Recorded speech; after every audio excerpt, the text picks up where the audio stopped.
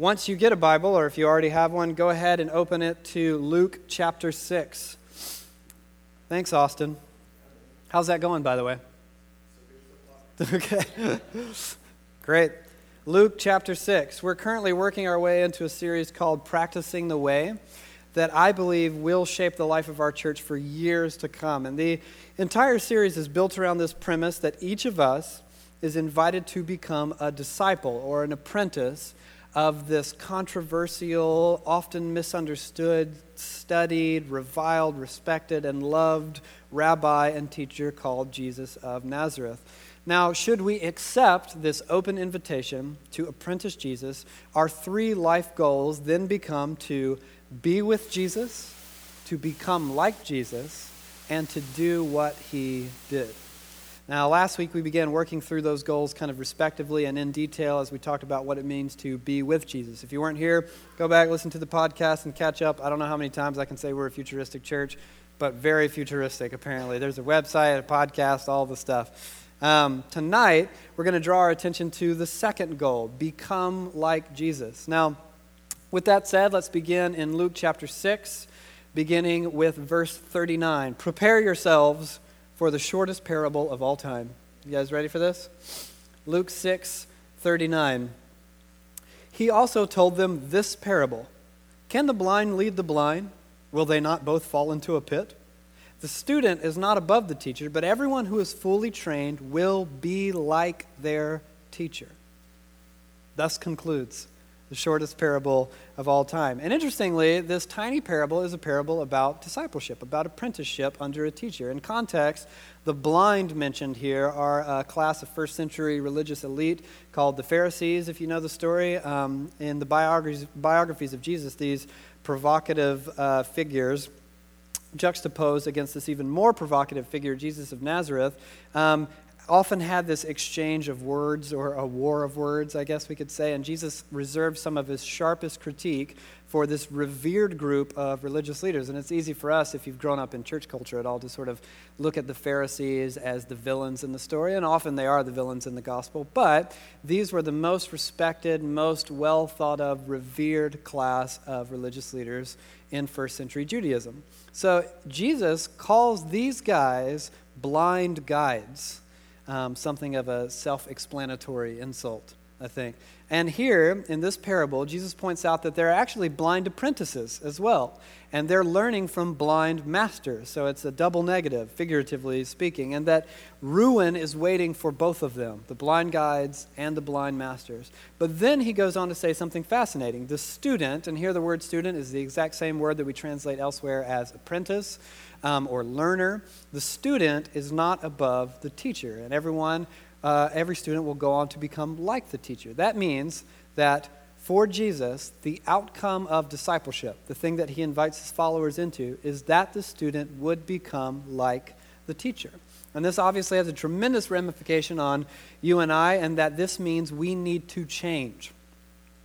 And by change, I don't mean like that our lives need some sort of slight soft adjustment here and there, or a bit of self-help and behavior management in some way. No, I mean that we are in need of a radical overhaul of our entire person from the ground up, from the inside out, in order to become like our teacher, Jesus. And the New Testament describes this type of change with a really strong word, transformation. In Greek, it's this word metamorpho. It's the same word that we derive our English word metamorphosis. That's probably a tad obvious. But the idea of a caterpillar entering a cocoon and then coming out an entirely different shape, a butterfly or like a mogwai goes into the cocoon after it eats after midnight. Thanks, Dave. And then it comes out as a gremlin. I knew there would be like one or two last, but I'm sticking to it anyway.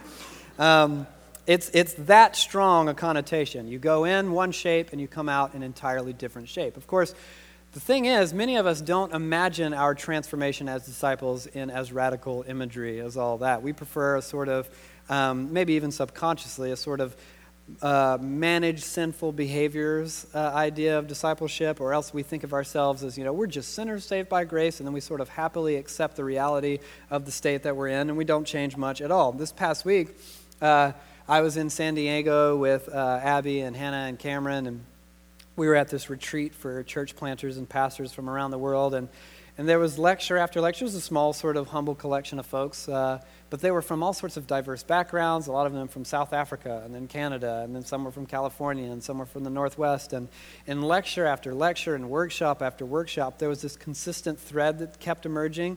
It was the story of pastors and their churches who, according to a cursory sort of glance, everyone's doing quite well, but beneath the surface, something sinister lurks.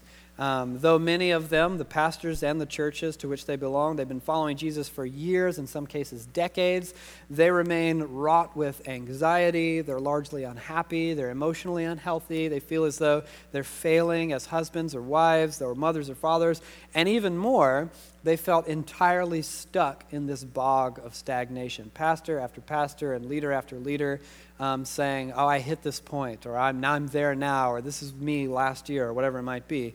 And the idea was like, well, are they cleaned up on the outside? Sure. By all intents and purposes, they seem to be doing quite well. Are they biblically knowledgeable and mostly well-behaved? Yeah, of course. But altogether transformed into the shape of Jesus in its incredible entirety?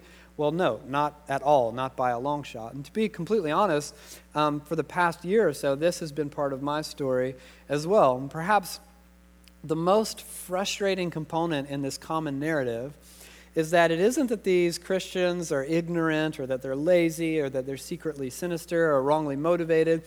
In fact, we want to be like Jesus. Many of us desperately so. In fact, for many of us, it isn't even that we aren't trying to be like Jesus. Something isn't breaking through this seemingly impenetrable wall of our own limitation, and we don't know why. In fact, for many of us, we want to break through. We don't know how. A few years ago, my mentor and my friend at the church who planted us, someone with a journey that looks a lot like this story, this common thread of like eventual burnout and having to rebuild from the ground up. He got to a point where he sort of stepped down from this role that he had in leading this giant megachurch network, and he began a bit of a journey. And as I was beginning my journey to sort of figure out how we would plant this church and do Van City, I was following this mentor of mine on this interesting sort of shared quest. Totally different stories, obviously, but a journey that somehow converged in the middle or overlapped a little bit. And we started to study emotionally healthy spirituality. And that was new to us. We started seeing a therapist separately, of course, though it is the same therapist, so I assume we're going to keep that guy in business forever, or as long as we both lead churches. We both started reading stacks of books on formation, spiritual formation, an idea that was kind of lost in our disciplines. We started reading about neurology and Catholic spirituality, and we started to talk about how all this stuff could, in theory, change the way that we do church. Now, I don't want to give this impression that since this has been this long, complex journey that's been going on behind the scenes for a long time, that I've sort of mastered these things, or I've come up this mountain and now I'm inviting you guys to join me at the top of the mountain, and you guys need to get on my level or something like that. My journey has honestly been a rocky one, to say the least. There's been an ebb and a flow, and that's the understatement of the year. But if you ask my wife, or if you ask my therapist or my closest friends, they'll all tell you, man, that guy's a real piece of work. He's got a long way to go. So it isn't a matter of winning the race at all, so to speak. But what I'd love to do this evening is to even so just sort of download a 30,000-foot summary of everything that I've been learning, where my head has been and my heart has been for the last couple of years, and where it's taking us as a church. So a bit of a warning, tonight is more lecture-y than sermon, but where we're headed is absolutely and entirely rooted in the Scriptures, and it's all a means of sort of working our way back to chapter and verse later on. Are you guys with me? Still on board so far? What are you going to say? No? At some point, every time I make that joke, someone's going to be like, no, shut up. Now, before we really dig into tonight's insider lingo that's going to come up again, or in Pee-wee's Playhouse language, tonight's secret word. You remember the secret word? Scream real loud. I shouldn't do the Pee-wee impression. I'll try it again later. I'll just slip it in there. Tonight's insider language is spiritual formation. That's just the term that describes how we change to become like Jesus. Dallas Willard has been perhaps the most influential journey thinker, author in this journey, and he defines spiritual formation this way. Spiritual formation in the Christian tradition is a process of increasingly being possessed and permeated by the character traits of Jesus as we walk in the easy yoke of discipleship with Jesus, our teacher. There was a time when spiritual formation was more commonly referred to as sanctification, before we sort of rediscovered the role that psychology plays in the process. In fact, the authors of the New Testament and the early church fathers, you could argue, could be seen as much as psychologists as they were theologians. They wrote so much about the mind and the wiring of the mind. And here's the key idea. We have to realize in understanding this concept. Spiritual formation is not a uniquely Christian thing. Spiritual formation is a human thing. We are all being formed all the time. We are being shaped into someone and something else every single day, whether you like it or not. To be a human being is a dynamic state. It's never static. You're evolving and shifting all the time. Or put it another way, we are all disciples of someone or something. The question isn't, are you a disciple? The question is, who or what are you a disciple of? Is it your parents, or is it your host culture and your heritage? Is it your some author or professor that you follow, some social media personality, the folks that you work with? Who is it? And if you plot the trajectory of your character arc some 20 or 30 years into the future, who are you becoming? Is it Jesus, obviously expressed through your personality or your gender or your stage of life, whatever? Or is it someone else entirely? And to further understand what I mean, I want us to walk through two specific paradigms. The first is called unintentional spiritual formation. This is how we are being formed simply by waking up tomorrow and living our lives. It requires absolutely no intentionality on your part, nor any focus on your apprenticeship to Jesus, and it is inevitable. First, we are being formed, if you look at the top of the graph here, by the stories that we believe. We all have narratives that we live by. Screenwriter Babette Buster calls human beings narrative animals, meaning that we understand the world in stories. And sexuality is a great, easy example of what I mean by this. If you believe, for example, in evolutionary biology as an ultimate worldview, meaning evolution apart from any involvement whatsoever from a creative God, all of life is this incredible accident. If you believe that, then monogamy is simply a social construct. Sex is nothing more than a temporary coupling for reproductive reasons or for biological release, so romantic. If you believe this story, if that's the narrative that you believe in your head, it has a massive effect on how you carry and consider and express your sexuality as a person. You are shaped by the story that you believed. Secondly, we are being formed by our habits. What we do on a regular basis is what we become. A tremendous amount of writing and research has been done over the last 2 decades in the field of psychology on the power of habit. Fascinating stuff. And what all that exhaustive research is getting at is that we are little more than the cumulative effect of our daily and weekly habits all the time. Because our habits sort of get to the core of our being, and they shape our loves and they shape our longings. For example, I'm a movie person. I suspect a lot of you guys are as well. I obsess over movies. I often, this may sound silly if you don't like movies, but I often experience God's closeness and beauty through a great movie. I have this podcast that I do for fun out of the overflow of time that I have about movies. When I was young as 3 years old, I did the math the other day, my dad began taking my brother and me to the movies all the time. We just always went to the movies. We had booster seats in the beginning. I remember seeing Masters of the Universe, the He-Man movie, in like 1987 or something and falling asleep. I have a vivid recollection of it.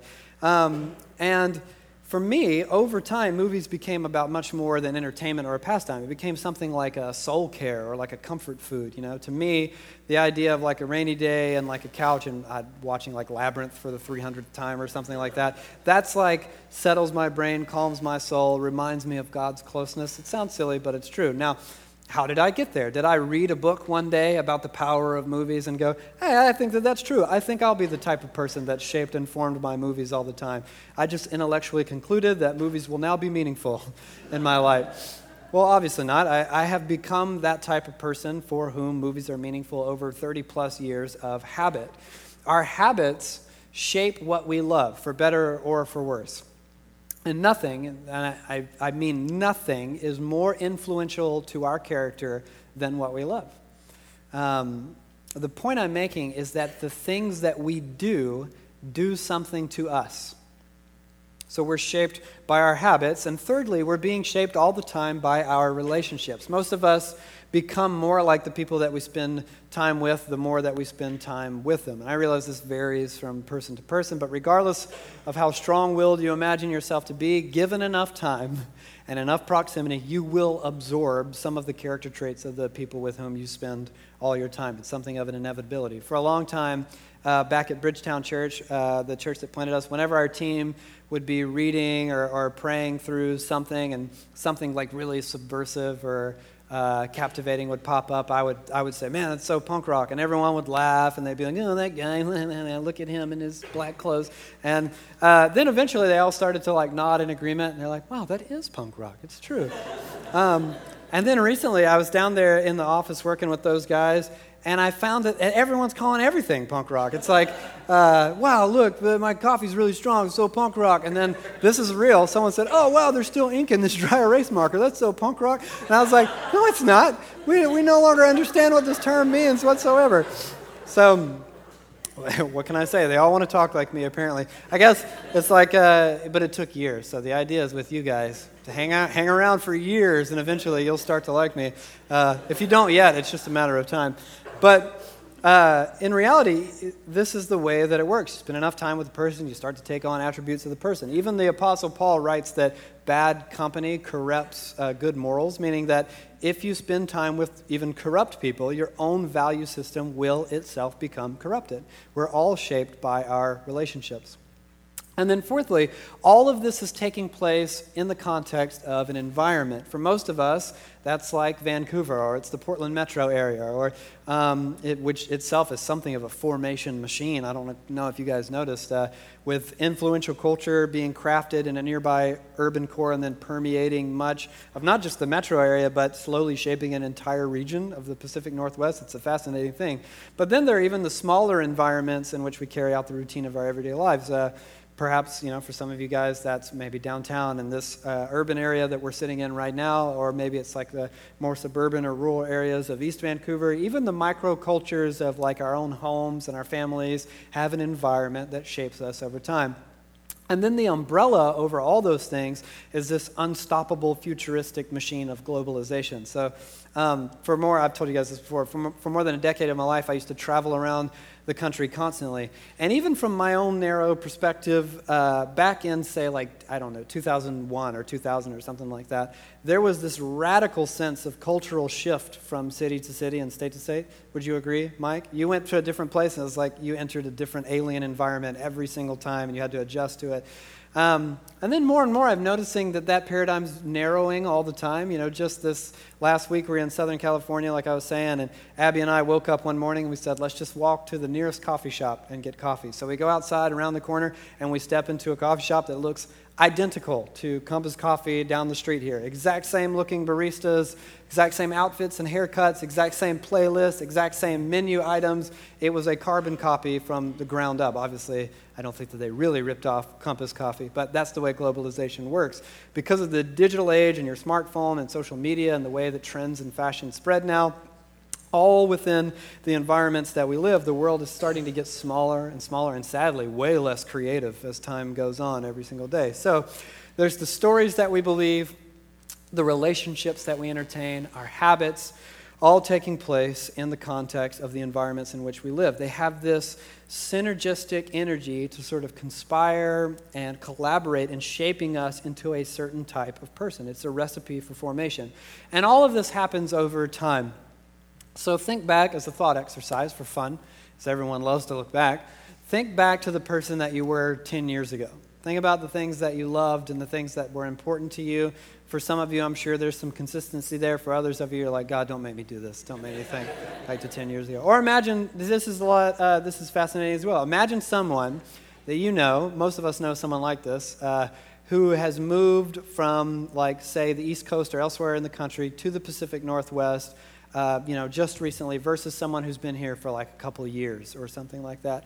These factors and time change us, for better or for worse. I knew this guy who lived in the Northwest for years, and he was raising money because he wanted to go live in the UK and do mission work or something. And one Sunday, I caught him back in the States. He was visiting church. He had only been gone for like, I want to say a year or something like that.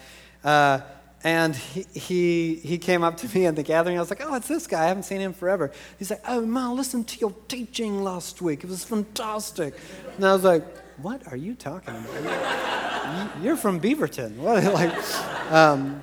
And then I said, was it fantastic? Oh, cheerio, But all of these things, the environment that we're in, the relationships that we have, I shouldn't have made fun of that guy. We'll erase it from the podcast. Hopefully maybe he'll think this teaching is fantastic. All of this happens through our life experiences. So given enough time, given enough life experiences, you're shaped into a different sort of person. If you, for example, go through something tragic or difficult like a divorce, something that's good but radically different. You have a kid, or you suffer an illness, or you make a lot of money, or you lose a lot of money, or whatever it might be, life experiences shape you into a different sort of person. And that's exactly my point. All of this has an effect on us. It changes us, and it's inevitable. There's no way around that. We are all being formed into a different type of person. So if this is how you change to become more like your environment, or more like your friends, or your coworkers, or more like the habits in which we indulge, how do we change to become more like Jesus of Nazareth? Before we unpack the alternate paradigm, I want to explore and dismiss what I think are two sort of commonly held myths about spiritual formation so we can get them out of the way and be done with them. The first myth is that all you need to do is know the Bible. Believe it or not, I hear it all the time. A brief bit of history. About 400 years ago, during what's called the Protestant Reformation, this gentleman called Martin Luther, maybe you've heard of him, he had this theory of what he called sanctification, the same thing that we're calling spiritual formation right now, the process of becoming like Jesus. And he honestly theorized that it was a twofold process. So for Martin Luther, he estimated that sanctification unfolded thusly. First, you hear sermons, meaning you go to church and you do what you're doing right now. Some guy or gal yaks at you for a half hour. And then the other way is the sacraments. So Luther was essentially still Catholic in his view of like the communion and the sacraments. So that's it. For Luther to become more like Jesus, you go to church, you listen to a preacher, and you take the Lord's Supper. Now, fast forward all the way to evangelicalism in the modern Western world. We've all but ditched the sacraments, essentially, meaning we have a very low view of communion. And to us, or to most evangelicals rather, it's essentially this symbolic gesture. It's nothing else. You eat cracker and you drink juice. Most of us don't know why in the world we're doing it at all, which isn't a good thing, to be clear. But the sacraments are all but out for us. That leaves us with sermons. And this is the theory that I would argue many, if not most, pastors and churches are operating out of today, which is why you find so many church gatherings that are completely structured around the idea of some guy or gal yakking at you for a half hour. So the idea is if you go to a Bible teaching or you go to a Jesus-centered church, they like to say, you will eventually become more like Jesus. The problem is, of course, that anyone who's been in or around the church for more than a short stint recognizes individuals who have engaged actively in Bible-believing, Jesus-centered churches for decades and are yet still greedy and materialistic and selfish, or their own marriage number 2 or number 3. They're militaristic, they hate their enemies, they're hyper-political, and on down the list. And we think that, I can't begin to speak for the guy. He's not around to defend himself, poor Luther. But we think that Luther, intelligent though he was working from a sort of Western European post-Enlightenment view of human beings, meaning that his idea of humans, shaped by the Enlightenment, was that people are mostly just brains in a car body, Your body is just a vehicle for the brain, or as one French philosopher wrote, I think, therefore I am. And that's the idea. Now, if that view of humanity were true, I could simply think something and then I could accomplish it with some ease, I could read a book on the dangers of sugar or whatever. I could watch that Fed Up documentary. You guys seen that thing? Poor kids eating those Hot Pockets and M&Ms and stuff, and you're like, this is the worst, and then you chocolate bar. Or I could just, watch something informative, learn something about the dangers of sugars, and all of Abby's begging and pleading for me to go easy on the sweets would be put to rest, because it's fine. I read the book, and now I've decided there will be no more sugar, But knowing something is not the same thing as doing something, which that isn't even the same thing as wanting to do something, because we are not merely brains inside body cars. We are human beings. And what this means for our apprenticeship to Jesus is this: you cannot think your way to Christ-likeness. Do you understand what I mean? You can't possibly think your way into becoming more like Jesus. The way of Jesus is more than a set of ideas. It's a way of life. So if you listen to me every week, well done, by the way. Keep up the good work. If you listen to me every single week, that's a step in the right direction. But if you go to a Bible study, if you podcast 10 other smarter people than me, if you read every book that you get your hands on, that's all great. Honestly, it really is great. I'm not being facetious on that one. But it's sort of like trying to learn karate by reading a book. The assumption that you can just open this book, go through it, listen to a podcast, and now I'm a black belt, You'll never become a black belt without years of practice and training and active apprenticeship to a teacher. Now, the second myth about spiritual formation is that you don't have to do anything. God is going to do everything for you. Now, the idea is that you're so lousy that you're essentially off the hook. And I'm being a bit of a hyperbolic here. Somewhere people's heads are exploding or whatever. But there is a sort of conceit that, whether expressed directly or sort of presupposed, that you can sort of recline and God will do all the transformative work because you can't do any of it on your own. The most famous summation of this theology is that oft-spoken cliche, let go and let God, And forgive me if you say that all the time and now you're like looking shifty-eyed at the people around you. But all due respect, and maybe it's just me personally, I think that this is kind of a horrible way to think of spiritual formation. If we're going to go with the cliches, I would much prefer the truer statement, without him we can't, but without us he won't. That sort of synergistic idea, meaning transformation is a joint effort that unfolds in collaborative partnership. God absolutely has an active role to play in your transformation, and you have an active role to play in your transformation. And if that line of thinking starts to make you squirm in your chair and you're getting really uncomfortable, think of it this way. This is how Dallas Willard loves to put it. Grace isn't opposed to effort, it's opposed to earning. These are entirely distinct concepts, and sadly, we often confuse the two things. So if your kid practices the piano every single day, is this in and of itself some kind of attempt to earn your love in general terms? Well, no, obviously, they already have your love. In theory, they're practicing so that they can become a great pianist. It has nothing to do with currying your favor or your love. Grace is opposed to earning, not opposed to effort. So in the same way, the love of God in and of itself is not enough to transform you into a new creation entirely in and of itself. We still have to partner with God, playing our part while allowing the Spirit to play His. Now, with those two myths out of the way, we're back to my question. How do we change? Let's explore the second paradigm of spiritual formation. Now, I want us to understand that all spiritual formation for the apprentice of Jesus is counter formation. And what I mean is that we are working to offset the rest of our lives, meaning this paradigm is meant to go against the previous paradigm or to counteract the previous paradigm, the stories we believe, our relationships, our habits, and so on. And the first way that we do counter formation is through teaching, believe it or not. That's right. I'm not trying to put myself out of a job here. Seriously, the best sort of teaching does more than sort of inform you of the ways in which you're right or wrong. The best teaching permeates your mind with a vision of what it means to have the life that is truly life, what Jesus called life to the fullest. It undermines the stories that we've been believing with something much better. The best teaching.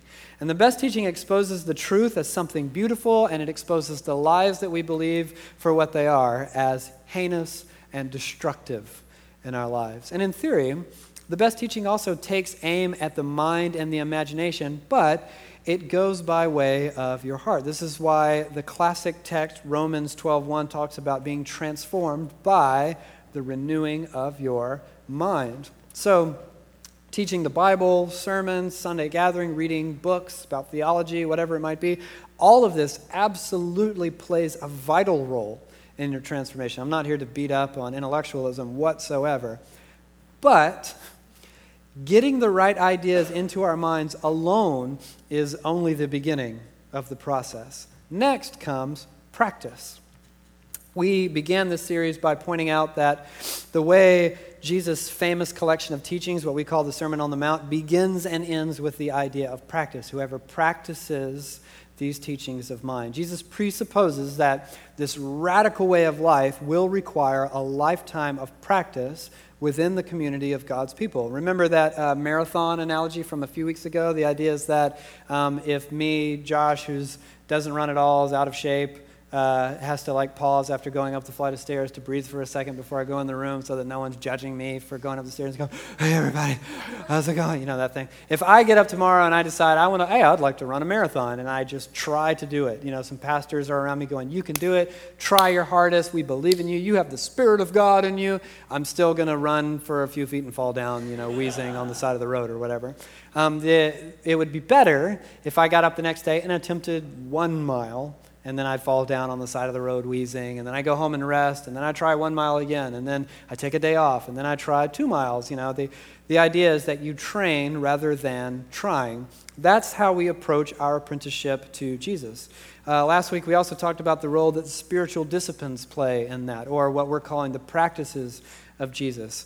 And as I said then, it's not about trying, it's about training, because willpower only carries you so far in this paradigm. And ordinarily, not every single time, but ordinarily, if it's willpower versus, say, porn, or willpower versus anxiety, or willpower versus gossip, or whatever it is, willpower gets bludgeoned to death every single time, alone.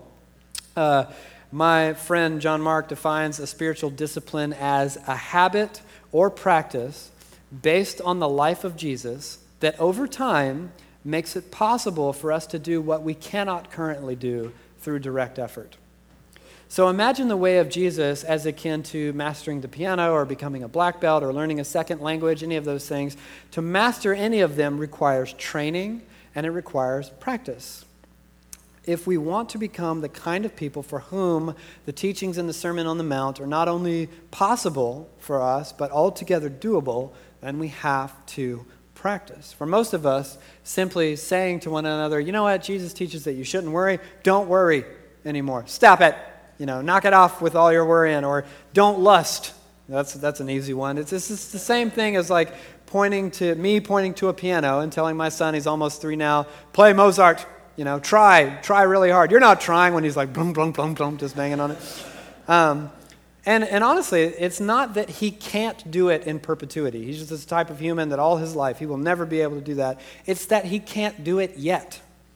So if he tried now, it would obviously be horrible. He would fail miserably. It would just be like the little pudge paws on the piano.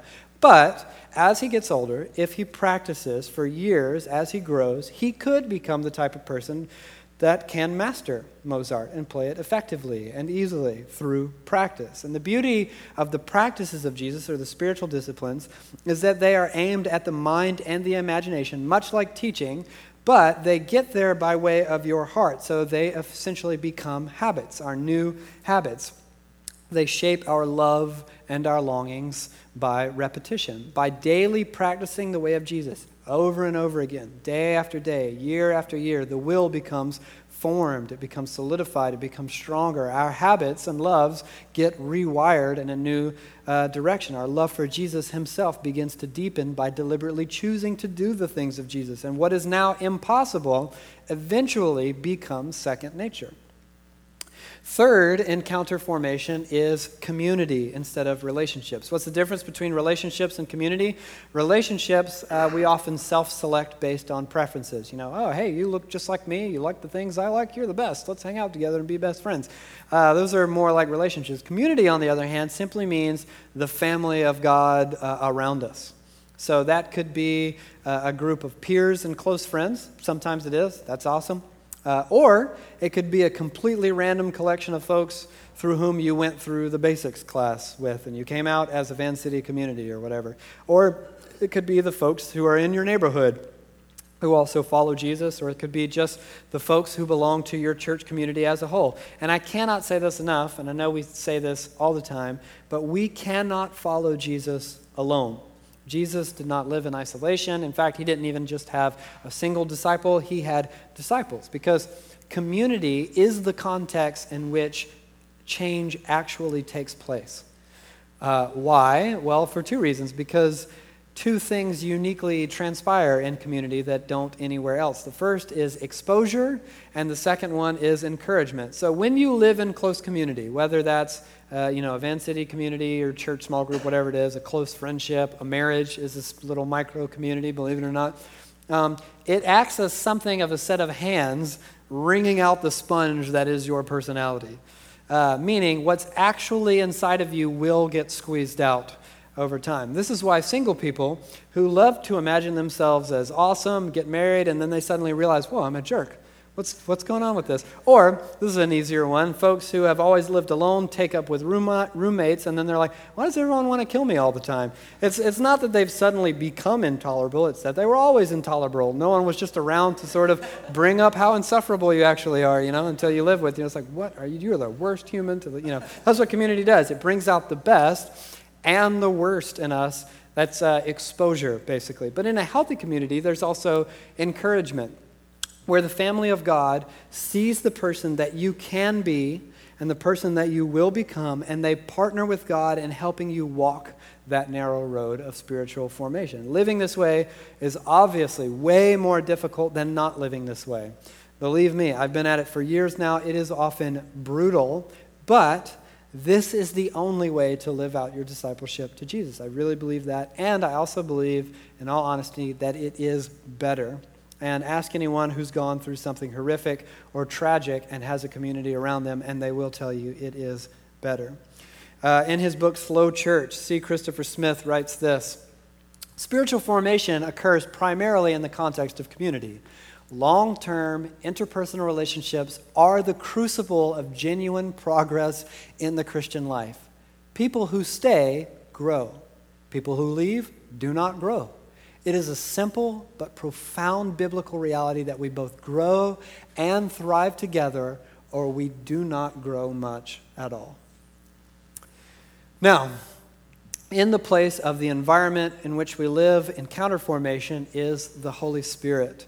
Think back to our talk last week. The goal is to learn to live in a constant state of awareness of and connection to the Holy Spirit. And that means that the Spirit becomes the air that we breathe, so to speak, more than our subculture is the air that we breathe, or our city, or our home, or the digital world, or whatever it is. The Spirit becomes our environment, our constant state of being.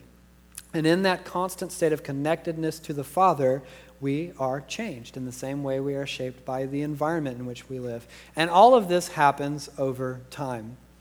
I realize this is hard to swallow in the frenetic, rapid pace of our modern lives, but formation takes time. It takes a very long time. And that doesn't mean that there's not any sense of immediate fruit or that the results take years, any results at all take years and years and years, but it takes a very long time.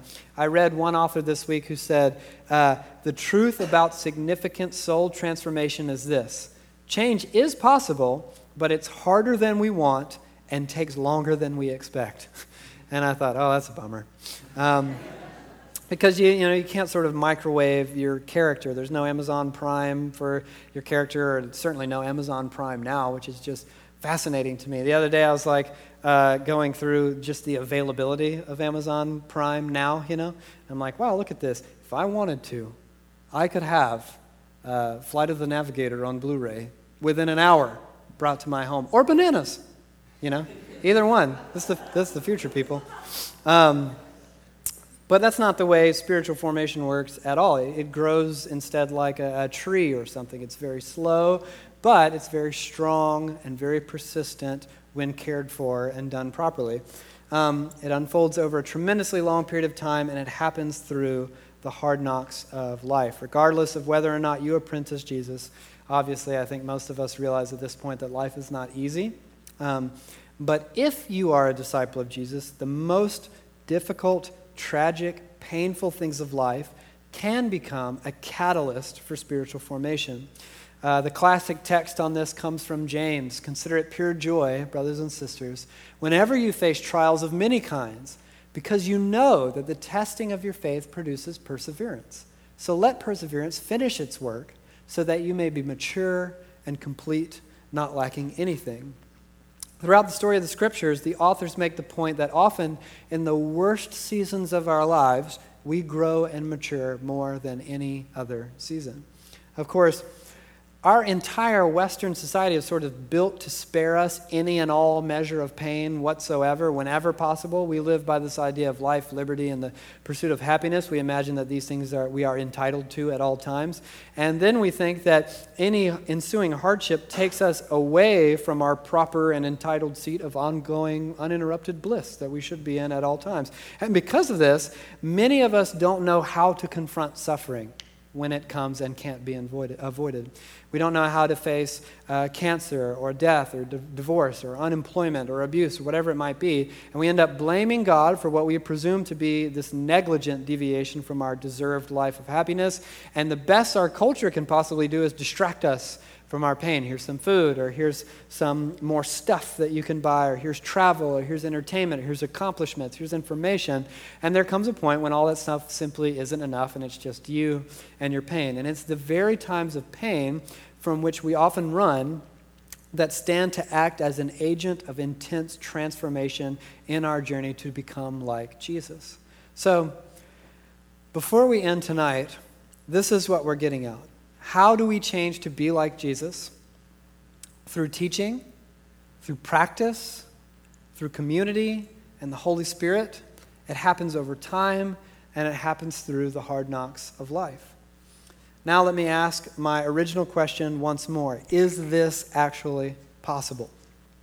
Is this truly achievable at a quantifiable and deep soul level? For those of us who have been damaged by abuse or by divorce or failure, for those of us with quote-unquote difficult personalities, some of us who are wired to be impatient by default or caustic, mean-spirited, or maybe we're type A or we're introverted, whatever it might be, is this true for us? Is this true for the addicted? Is this possible for the mentally ill? Is this sort of all-encompassing metamorphosis actually possible? And I believe, listen to this, I believe that the answer is yes. It is possible, but it is not inevitable. Meaning, it won't just happen if you show up to church most weeks, if you read your Bible and you pray from time to time. It won't just happen. Those things are crucial. They're absolutely crucial. But alone, they will not produce comprehensive transformation. Transformation requires intentional apprenticeship to Jesus of Nazareth. So I want to conclude this evening. We've got obviously a great deal more to talk about in this series, but for our purposes tonight, I want to conclude this evening by taking a long, hard look at our lives. And here's what I mean. This is an exercise that maybe you can do in the quiet of your mind in just a moment, or maybe you want to carve out some time to do this week, whatever it might be. But here's a helpful exercise. Carve out a few minutes. Look and think about the things that form you. If you think about that first unintentional spiritual formation paradigm, your relationships that you entertain, the environment that surrounds you, your habits, and the stories that you believe. Think about those things that are forming you, and ask yourself, who am I becoming? Or sit down with someone in your community and talk about what you see in the trajectory of your life. If you were to look at it and say, let's say nothing changes whatsoever. These are my habits. This is my environment. These are my relationships. On a long enough timeline, who am I becoming? And maybe it's not so bad. Maybe you don't like what you find at all. But is that person that you are becoming Jesus of Nazareth expressed through your personality and your gender and your life stage, or is it someone else? For me, honestly, this can be a scary thing to do. Maybe you're already thinking it's already scary. I don't have to think about it at all.